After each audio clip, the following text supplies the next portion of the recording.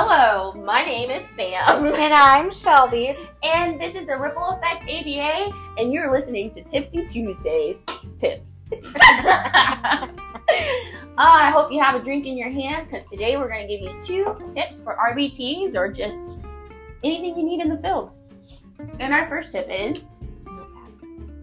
Oh my gosh, guys, notepads. I have so many of them. Notepads. She does. I can confirm. I have so many, guys. I love writing things down. Notepads.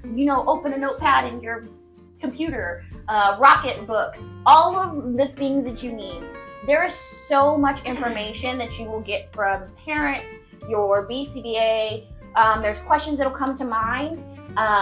All the time, every day, every session. There won't be a question that you won't have. And so ensure that you don't forget it. Write it down. Writing things down is going to be your friend.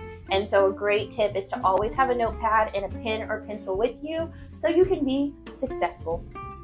Yeah, love that. You covered it. Boom. And always having more data or more information for your BCBAs and just what's in your online data collection system is always going to be helpful for your BCBA. So don't ever feel like you're going to be taking too much data or writing too many notes down, and that information is always going to be helpful to your BCBA. Solid. Tip 2. Tip 2. So collaborate with other RBTs. So if you're in a clinic setting, this might be a lot easier because you're in the same area as the other RBTs. So it's a lot easier to communicate and collaborate.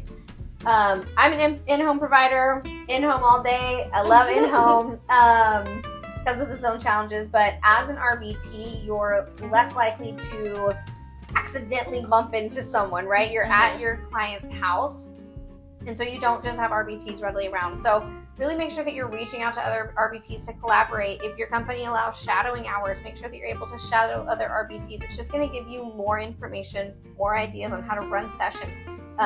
We kind of all get into our way of doing things and our kind of routine of certain programs. And so if you're looking at how other RBTs do it, it can just spark that creativity and just give you other ways to do what we're doing so that you also don't burn out as well. Perfect. I definitely think there has been multiple times, both, me working in clinic and outside of clinic, I'm currently in home as well, that as an RBT, I was like, I would sit down and I would collaborate with other RBTs, and I'm like, wow, your brain has thought about something I've never thought before. Why can't I think of these things? And they're amazing once I get to apply them.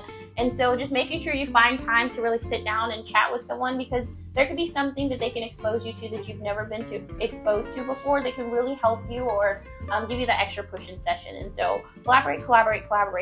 This is a field that we all need each other to be successful in. Agreed. All right, there's your 2 tips for Tipsy Tuesday. Get tipsy, because we are. Goodbye.